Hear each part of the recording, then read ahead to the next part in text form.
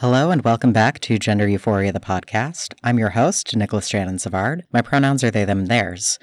Today I'm talking with solo performer and trans educator advocate, Rebecca Kling.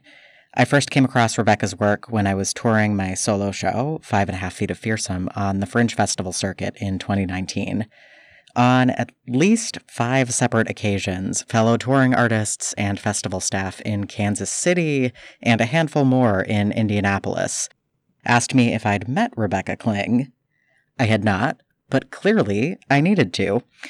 She agreed to sit down and chat with me for my dissertation research and then came back again for the podcast.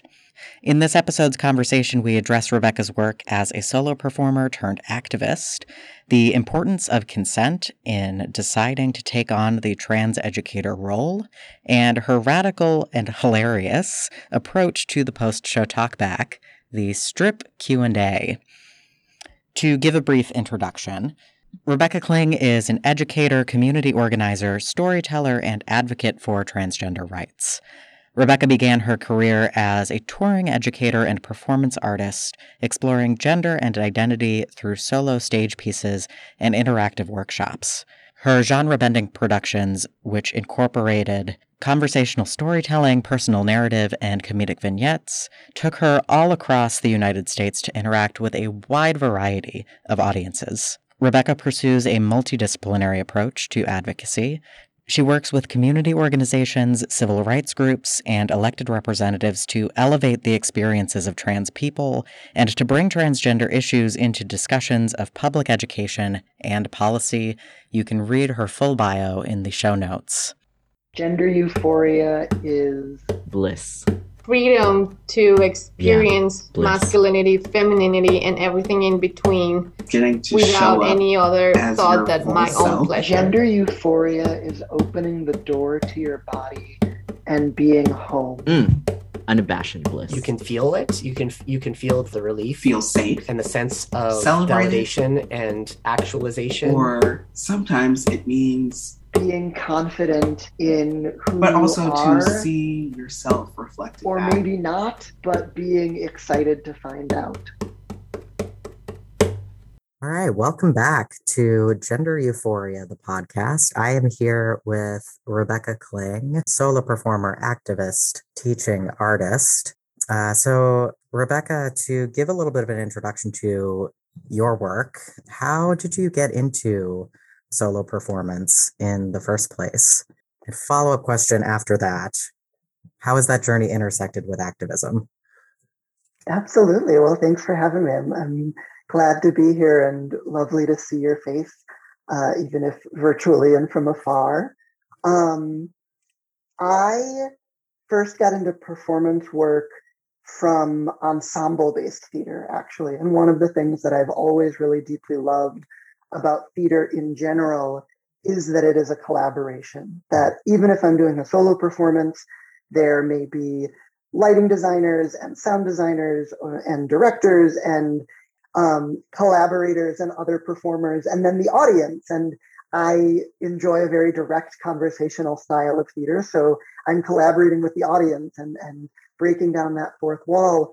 And I grew up just outside of Chicago and took classes from a pretty young age, about 8, at the Piven Theater Workshop, which is up in Evanston, and I still have deep, deep love for it. And I was at Piven for all of my childhood, adolescence, into high school. I continued to stick around during college as an assistant teacher, and then was a teacher there for a number of years. And very deep in that type of theater is called story theater, is conversational, is direct address to the audience, is narration of action to make it not necessarily necessary to have extensive props or costumes or lighting or sound design. You know, a lot of the time we were in a black box theater with theater cubes and maybe some simple lighting designs and maybe some very simple costuming. So how do you transport people in some of our younger performances to the beanstalk that Jack is climbing? Or in some of the older performances, how do you transport people to Scheherazade and the Arabian Nights and the palace of the king? Or how do you transport people to improvised stories that we might not even know what we're going to create until we're on stage and get suggestions from an audience or suggestions from each other. And I didn't know this at the time, but all of that was a phenomenal preparation for solo performance and for the type of solo performance I got into, which was really as I was in the process of transitioning. So as I was literally going down to workshops on the train and then changing from sort of boy mode at the organization I was working at to Rebecca in the bathroom before I went into the workshops. And I was fortunate enough to take some performance workshops with Tim Miller, who's an amazing solo performance artist out of LA. And that was the first opportunity I had in my early 20s when I was in the process of transitioning to use all of these tools of narration, of direct address to the audience, of movement and physicality, of pantomime and creating objects out of just the shape of my body, and using those tools to look inward rather than adapting a story from a book or taking a script or working with collaborators or an ensemble to really say, well, what is my story and how do I want to tell that? Okay, possible tangent of research question, because I found in the 18 folks that I talked to for my dissertation, all of us could be traced back to like 3 people within 2 degrees. So those people were Tim Miller, I guess the other is a space, the Wow Cafe, or Entezaki Shange. That's funny.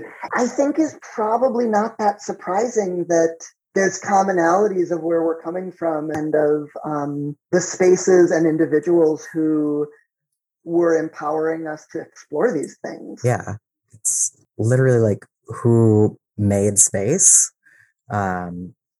Because Tim Miller is also a connection that I have. I did a week-long workshop with him in undergrad. He came and worked with the social justice theater company that I was working for. And shout out to Dr. Heather May and Mosaic New York. They have been a major part of my gender nonconforming artistic family tree, and they coordinated that workshop with Tim Miller in 2015. And he came and I was just floored by his storytelling, and like it was the first introduction that I'd had to queer theater as I was coming into my own identity. And I was like, wait, I could make a place for me here. So could you tell me a little bit about your experience working with him? Because I know working with Tim was an incredible experience because it was similarly the first time that I had seen this sort of personal storytelling done on stage, and had seen, again, a lot of things that felt familiar in terms of the tools that he was using, the performance tools that he was using, but about a topic and an identity, his experiences as a gay man, that I had not seen, and was eye-opening of, oh, this is where there's this sort of connection between the theater tools that I'd been learning both in undergrad and before that, as well as the identity that I'd been thinking about certainly for most of my life and sort of actively figuring out through therapy and figuring out what transitioning meant for me at that point for a couple years. And it was also really scary because it was the first time that I was saying a lot of these things out loud, like being trans is hard and scary, and saying that on stage and sort of admitting that on stage, or at least being trans was hard and scary for me at that time. It was challenging. You know, I remember we were figuring out how we were going to handle the talkback, because there was a performance that was going to be an hour long, consisting of work by myself, work by 2 other collaborators we were working with, who were also sort of exploring their identities and queer experiences through performance, and brief performance by Tim. We were talking about what type of questions we might get and how we want to handle the talkback and that sort of thing. And I remember on one night there was a question about costume, and Tim, doing what I feel like is the right thing, but also the very challenging thing, said, Rebecca, you've talked in our rehearsals about this being a real struggle point for you. So you should answer this for the audience. I was like, oh shit, well now I have to think about it.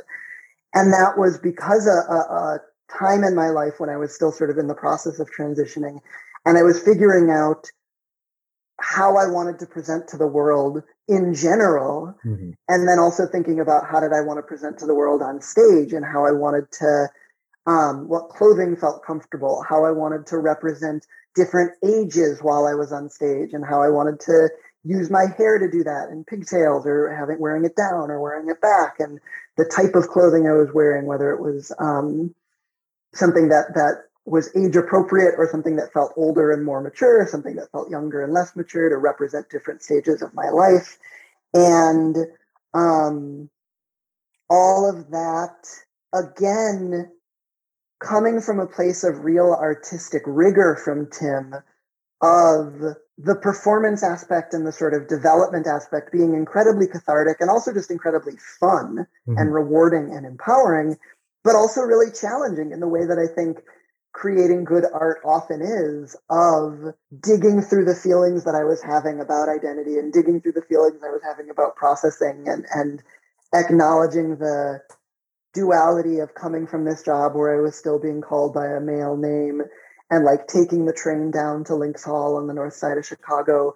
And Lynx Hall is no longer in this location, but was at this sort of weird spot right between Wrigleyville, which is where Wrigley Field is, and is very much sort of a broy bar area of Chicago, and Boys Town, the gay neighborhood.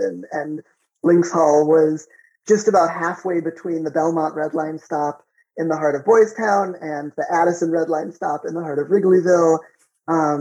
And thinking about that in terms of, it was also a very funny location because every 15 or 20 minutes you would have the train go by. And so it was one of those performance venues that you just had to learn to, all right, every so often you're going to need to stop speaking so that the train can go by and then you'll continue. But thinking about like the literal duality of that space and sort of the personal duality of coming from this work, this job, this full-time job that I had where I was still presenting as male and then coming down and changing in the bathroom and going on the stage. And there's an aspect of, I think confidence is something that fake it till you make it is great advice. I don't think fake it till, like, I don't know that I'd want a heart surgeon to fake it till you make it. But I think for performance, I don't know that I want an airline pilot it's great to fake it till you make it. Yeah, for performance, fake it till you make it is great. And that was very much a moment of, I remember being on the phone to a friend before a performance there around that time and crying and saying it was too hard, it was too scary. And her saying, you know, when you were 16, you needed to see this show and you couldn't and you didn't because it didn't exist yet.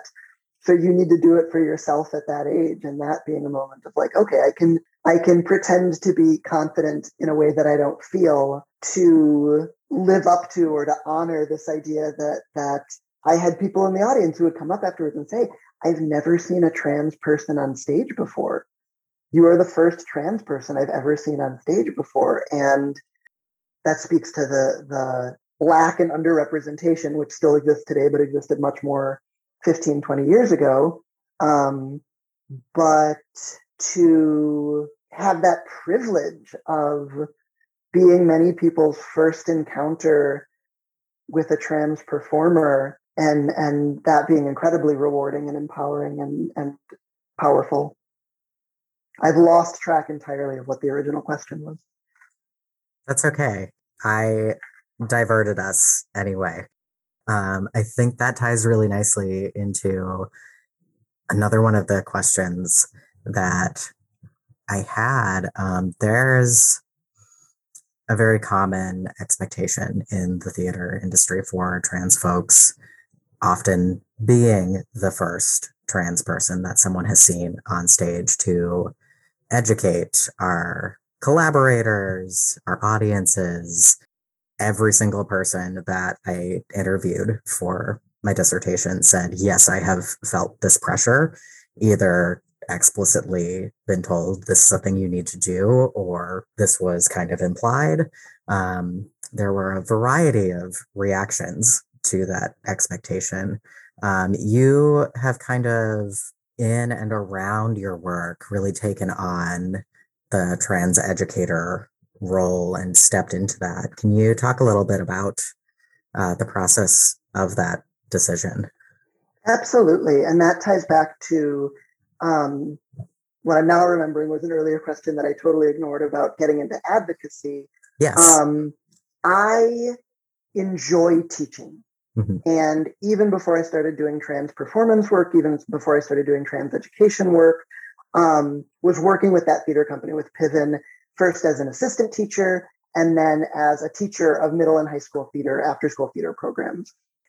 And from that first workshop with Tim, I realized I enjoyed the talkback part, and it didn't feel like an imposition for me to be asked those questions about what it means to be trans.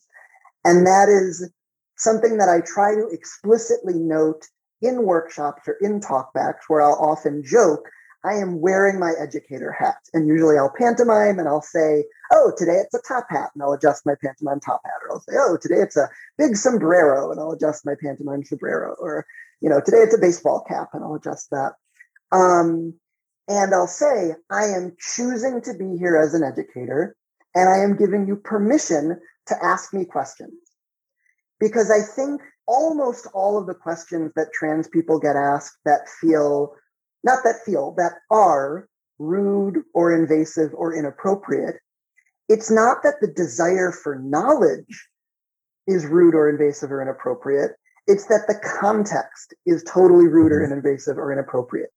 It is not bad that someone who knows nothing about trans people might want to know how surgery works and how trans people have sex. I don't think there's anything wrong with that type of curiosity.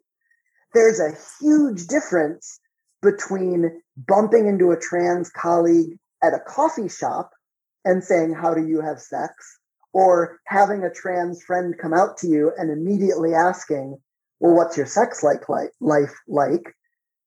Versus being in an educational situation where someone is explicitly saying, hey, I'm giving you permission to ask questions. Consent piece there is often what gets missed, is that not only is the situation often inappropriate contextually, it's also like not often a situation where the trans person has consented to take on that educational role, and they've just been shoved into it all of a sudden.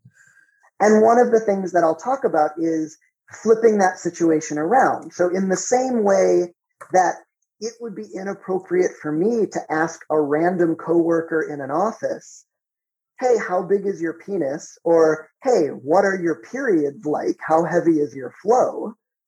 And I think I hope most people can sort of intuitively understand that those are probably inappropriate questions for just about every workplace. And turning that around and saying, well, the same thing is true for trans folks, that asking us about our bodies or our sex lives or our deep emotional intimacy or our childhoods. Again, it's not that the curiosity is dumb. It's that you got to use context. And I like the word that you used in consent. So as I was realizing that I enjoy and am comfortable answering those questions and am comfortable doing it so in a way that I'm not trying to speak on behalf of every trans person, because that's something else I try to be very careful about, that I can answer for myself and I can give general what I have seen, but I will try and be really explicit in, I can't promise that my answers are going to hold true for every trans person. And in fact, I can promise that my answers aren't going to hold true for every trans person. In the same way that if you ask any other broad category of people, if you ask Chicagoans, what does it mean to be a Chicagoan? If you ask Jews, what does it mean to be Jewish? I'm thinking of other categories that I fit in. You're probably going to get a lot of similar answers, but you're also probably going to get some ones that are real out there, and that if you assume everyone is the same from that, you're going to run into trouble.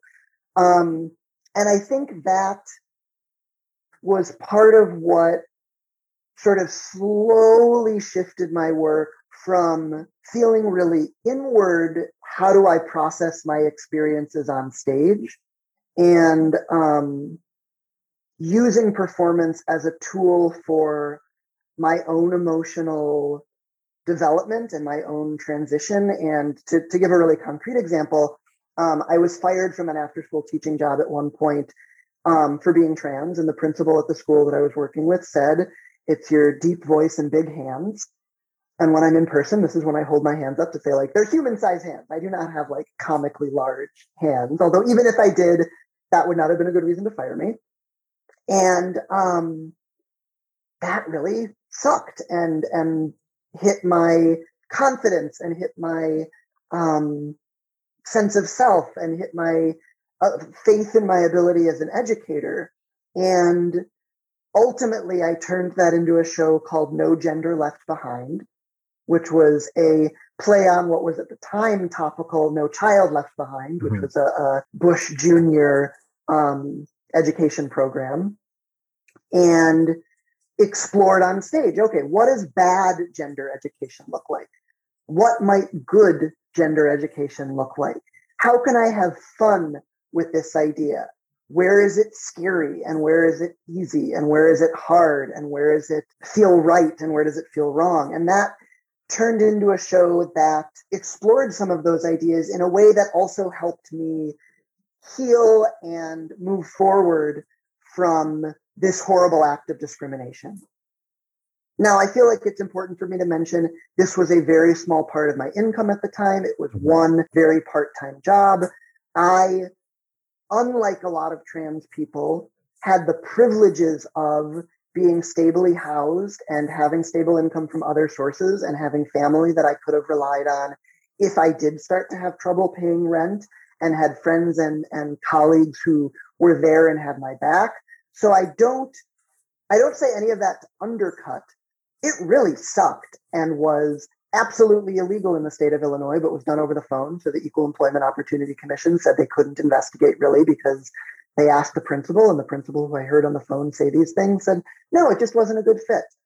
Don't mean to downplay how awful it was to be fired for being trans, but I also want to give perspective that many trans people experience horrible discrimination, and that my experience was, I don't know, if you think about a car accident in a car with airbags versus a car without, I had a lot of safety systems in my life and was lucky and fortunate and incredibly privileged to have those, that getting fired for being trans was emotionally very traumatic, but it was not,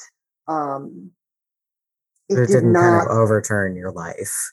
It did not overturn my life, and it never put me at physical or housing risk or food security risk or any of the other things that could easily happen from being fired for being trans. So that was, circling back, that's an example of where I feel like the work was both processing my own experiences through art, but also starting to think about how do we talk about teaching this stuff? And that started to get into more advocacy and activism.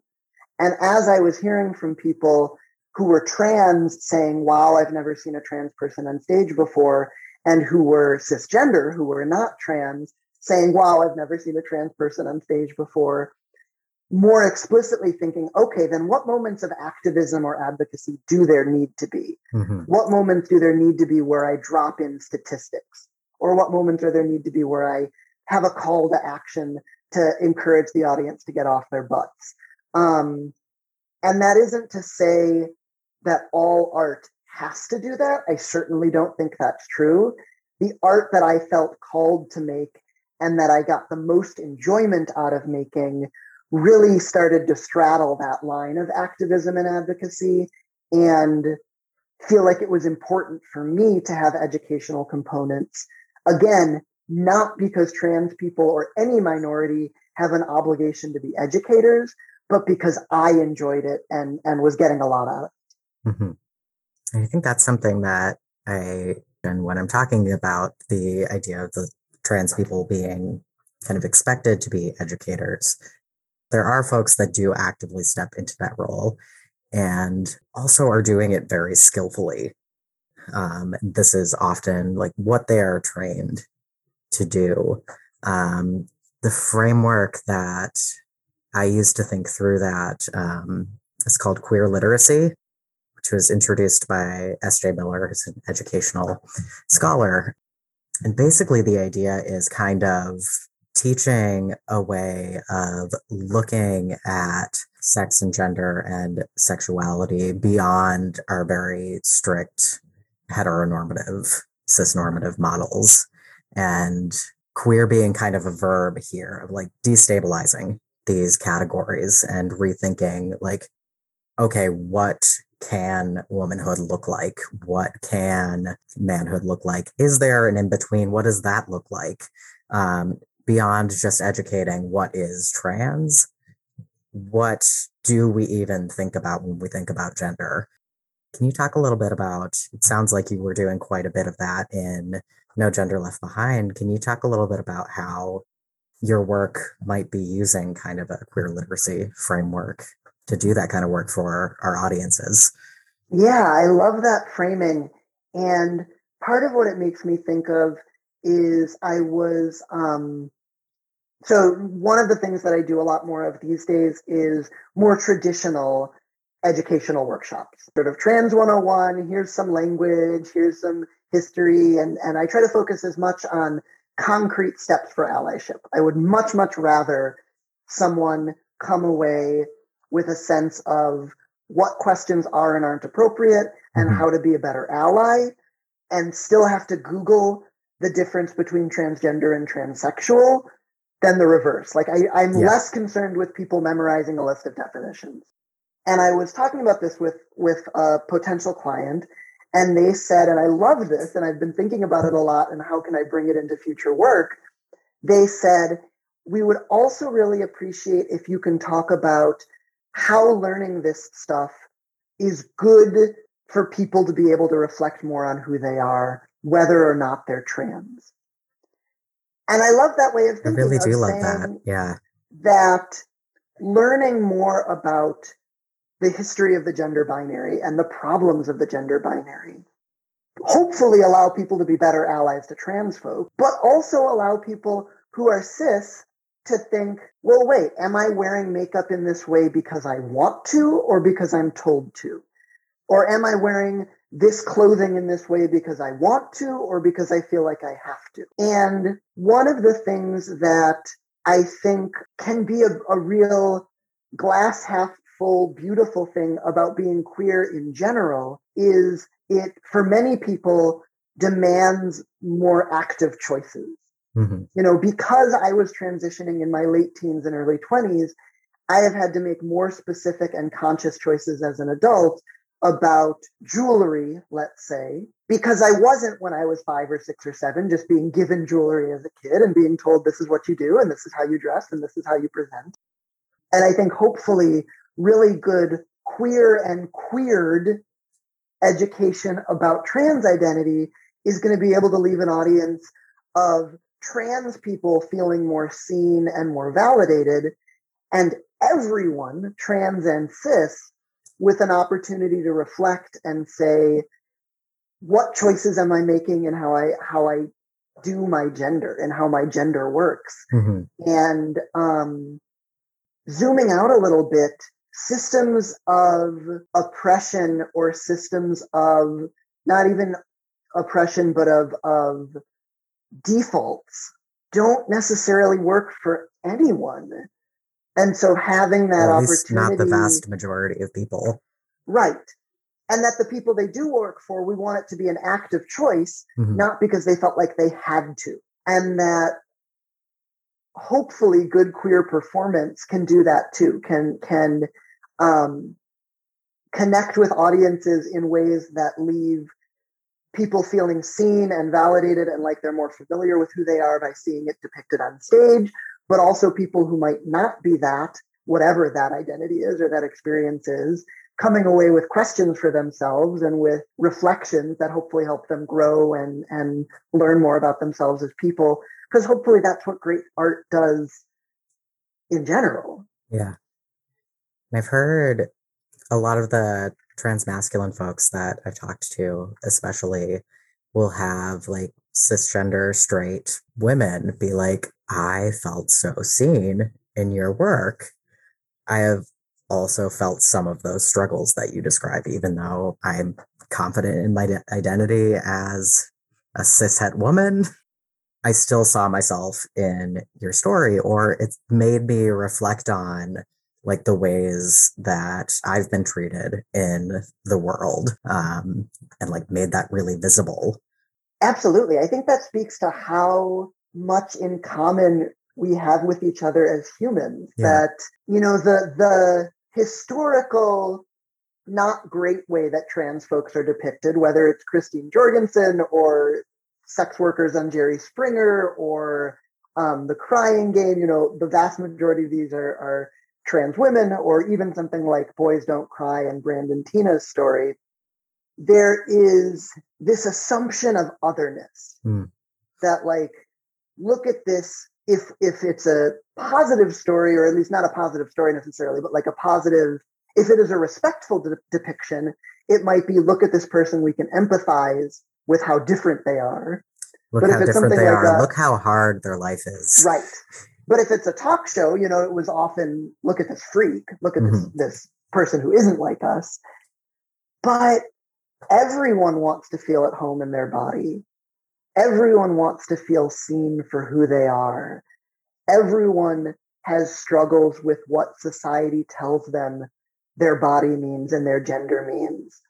And certainly for a trans person, those experiences may be cranked way up when compared to a cis person, but I don't think they're fundamentally unique, and that hopefully good art by and about and with trans people can, not necessarily explicitly, you don't need to hang a hat on it or lampshade it, but can honor that we don't need to hold people's hands to help them understand what it means to be trans. Like, we can have complicated, nuanced, mature conversations about identity and about bodies, about sex and about transitioning and about medical treatments and about surgeries and about all of these things, while not necessarily saying we're all exactly the same kumbaya, but certainly saying we all have commonalities of wanting to feel at home in our bodies. And we don't need to label or assume that because we are different, we couldn't possibly understand each other. It's too hard. It's too complicated. No, screw that. I don't know. Many of us have been forced to try and relate to cis, straight, rich, white men's stories, which are framed as universal for years. I think it can go the other way around. Just take some practice. And heaven knows, straight, cis, white men do not need my giving them credit. They don't need me to honor them. But, like, to give cis, straight, white men credit, they can fucking empathize with people who aren't them. Because you'll hear about, like, oh, we can't do that. We can't produce that because we're not going to, there isn't going to be an audience for it. It's like, let's give these people a little bit of credit, and that, like, straight white men can appreciate Black Panther and can see themselves in that character, even if, heaven forbid, that character isn't white.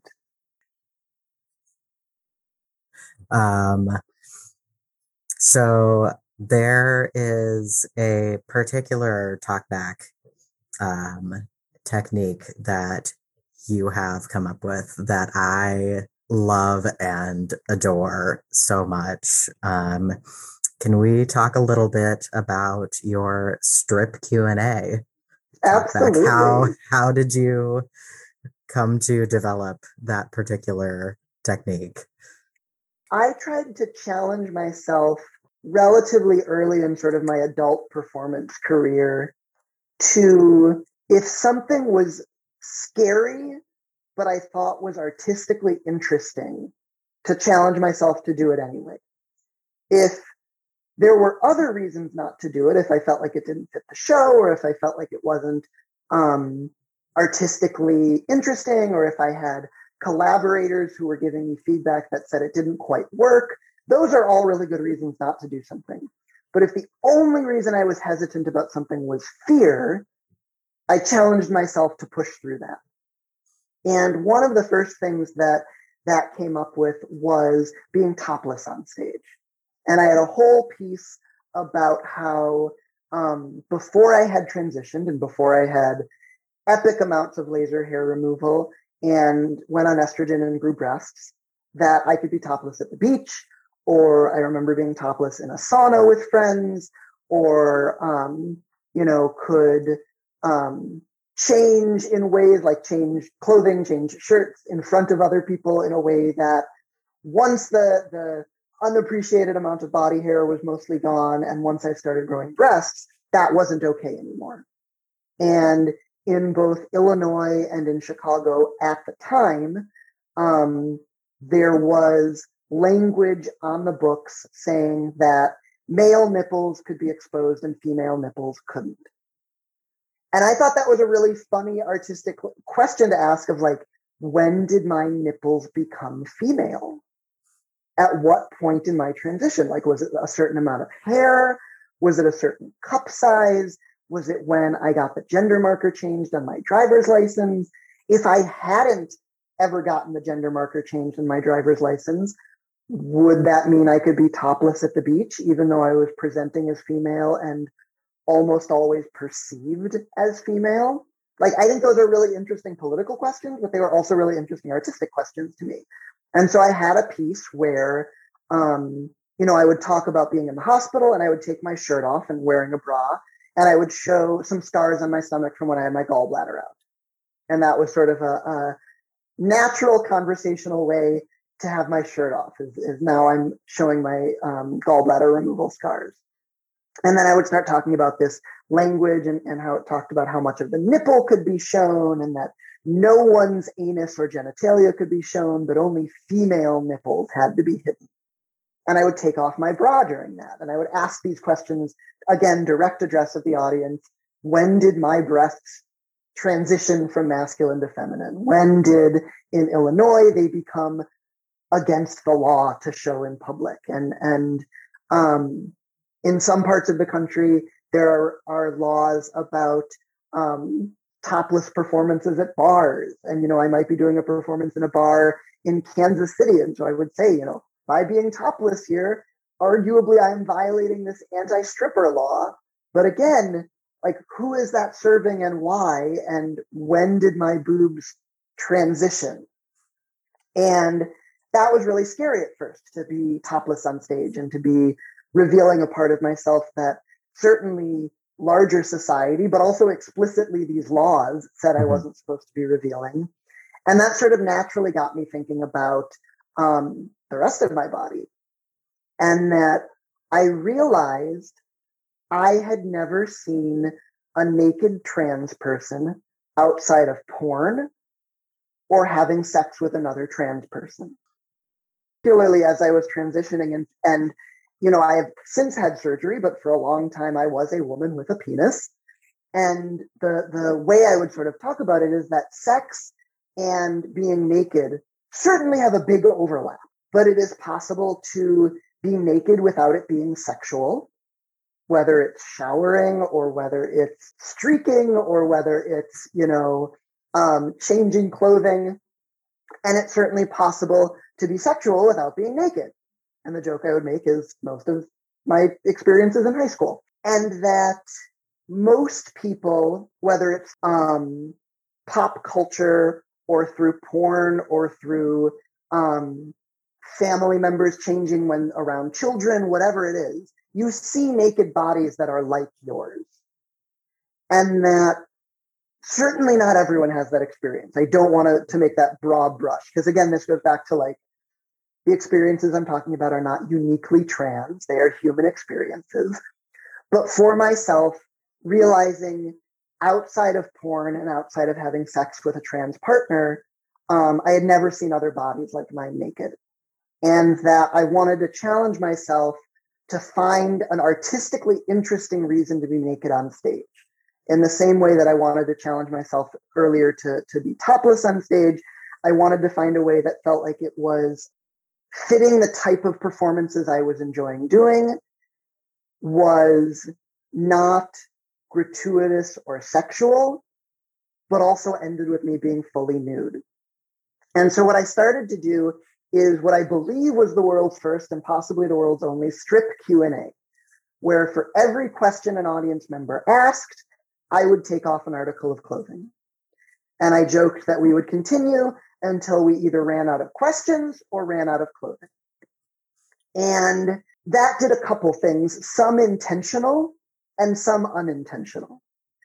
One of the intentional things it did is it kind of made the audience complicit, because almost all of the audiences I talked to, with the exception of occasionally when audiences were rather small or when there was just by luck of the draw audiences that were a little shy or a little nervous, almost all the audiences I performed to had a bunch of questions about my experiences, about my art, about performance work, about being trans, about gender and sexuality, about all the stuff we've been talking about. And if they wanted to get those questions answered, every one of those questions turned into me taking off a piece of clothing. What I didn't consciously intend, but I got feedback that I really appreciated and sort of leaned into, is that I also didn't change at all my tone or body language while I was getting naked. And so I had feedback that was exactly the intent behind the piece, but was not something I was consciously doing, is that if you compared my body language of doing a talk back fully clothed and doing a strip Q&A talk back, my body language is almost identical. It's not sexual. I'm very conversational. I talk with my hands a lot. I pace a little bit. I stop every so often to get a drink of water from the water bottle that was always on stage.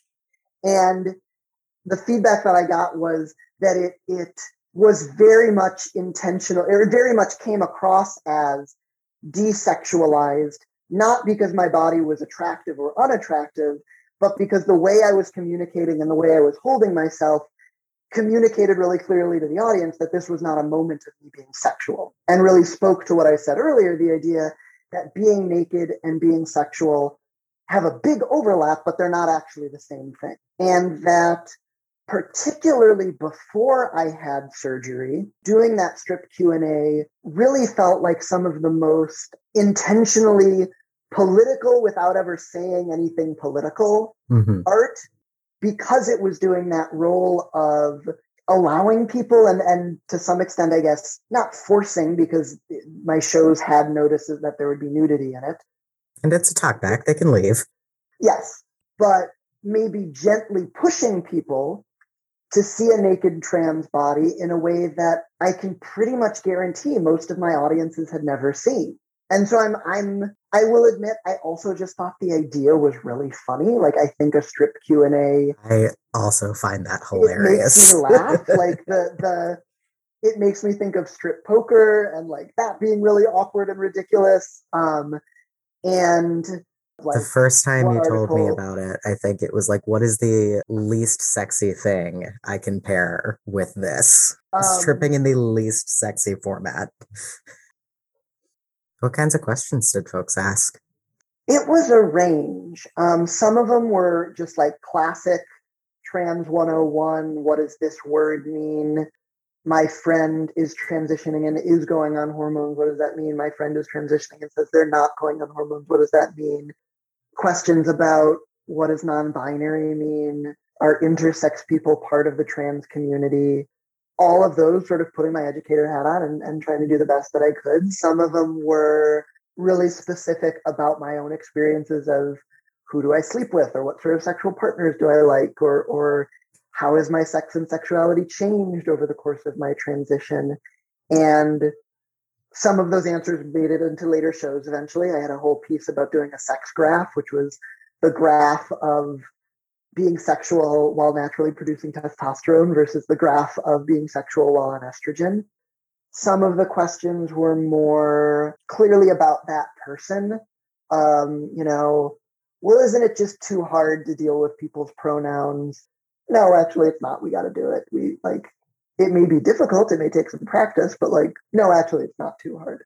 Or, questions about how young is too young for kids to transition and having to sort of push back against the framing of the question and try to educate a little bit that like no one is giving 6-year-old surgery and that trans youth are transitioning alongside their parents and the adults in their life and that these are not decisions that are being taken lightly. Everything you do as a little kid, that's reversible. It's a haircut. Right. It's Right. having people call you by a different name. It's Swapping getting some out new clothing. clothes. Yeah. I have a couple of wrap-up questions before I let you go. The overall thesis of this series is trans people are everywhere and we have always been here. So would you like to shout out someone who has been part of your queer trans artistic family tree, someone who has supported your work or inspired you, helped you become the artist that you are today? Yeah, I want to think about that for a moment.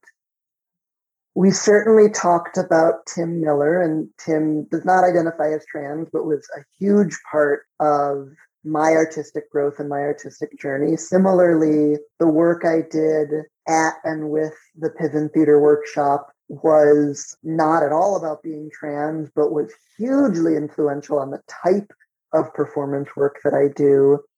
In terms of more trans legacy, for whatever reason, the answer that's coming to mind is I remember participating as a late teen or in my early 20s in a youth program through the Broadway Youth Center in Chicago, which is an LGBTQ youth services and youth programming. And the two facilitators of that group, both of who were trans women, we had all gone as a group to some event outside of the space we usually were at, and we were taking the Chicago elevated train back north. And for whatever reason, most of the other people had either gotten off the train or it was quiet on the train or whatever. And I remember watching these two facilitators who were younger than I am now, but at the time seemed so old and wise, these two trans women, and watching them talk on the train and just be living their lives. The night was almost over. There was maybe one or two young people left. The train was quiet. We were all very tired. And so they were just talking with each other as friends at that point. And I remember it maybe being one of the first times feeling like that gave me any idea of what a future could look like for me as a trans person. And that feeling like a real mundane moment, but also like this moment of hope and possibility and future and this felt like a moment where I could see these two women who I looked up to and who I respected as trans people, but who also were sort of having a moment of not having to be trans all the time. And it was not anything that was a direct influence on my artistic work or performance work, but the idea of seeing trans people out in the world and of trans people are everywhere, that's sort of a moment that comes to mind of something I remember really tenderly. Mm-hmm. And was sort of an unexpectedly large moment of, I don't even remember where we went as a group, but that moment coming back and of just riding the train with them. That's really lovely. And before we go, could you leave us with an image of one way that you experience gender euphoria in performance or in everyday life? Ooh, a way that I experience gender euphoria. I will say that one of the unexpected and rare pleasures of COVID has been realizing that I don't like wearing bras. I have a small enough chest that like I couldn't go running without a sports bra, but I can go biking without a sports bra if I'm going on a path and not somewhere super bumpy. And some of those moments of like feeling like I'm in a very gendered space, like gendered space is maybe not the right word, but where I think about myself in a very gendered way, like wearing shorts and a crop top and biking along the lakefront in Chicago and feeling very much in my womanhood and wearing clothing that I wouldn't have worn pre-transition, feeling really good in my body, that has felt like moments of gender euphoria. Right, fantastic. Thank you so much for coming on and talking with us. Absolutely. Thank you so much for the opportunity. It has been really fun and lovely to reflect on some things that I haven't thought about in a while and to sort of talk shop. Gender Euphoria, the podcast, is hosted and edited by me, Nicholas Shannon Savard. The voices you heard in the opening poem were Rebecca Kling, Dylan Irwegas, Siri Gurudev, Azure D. Osborne Lee, and Joshua Baston Cole. Gender Euphoria, the podcast, is sponsored by HowlRound Theater Commons, a free and open platform for theater makers worldwide.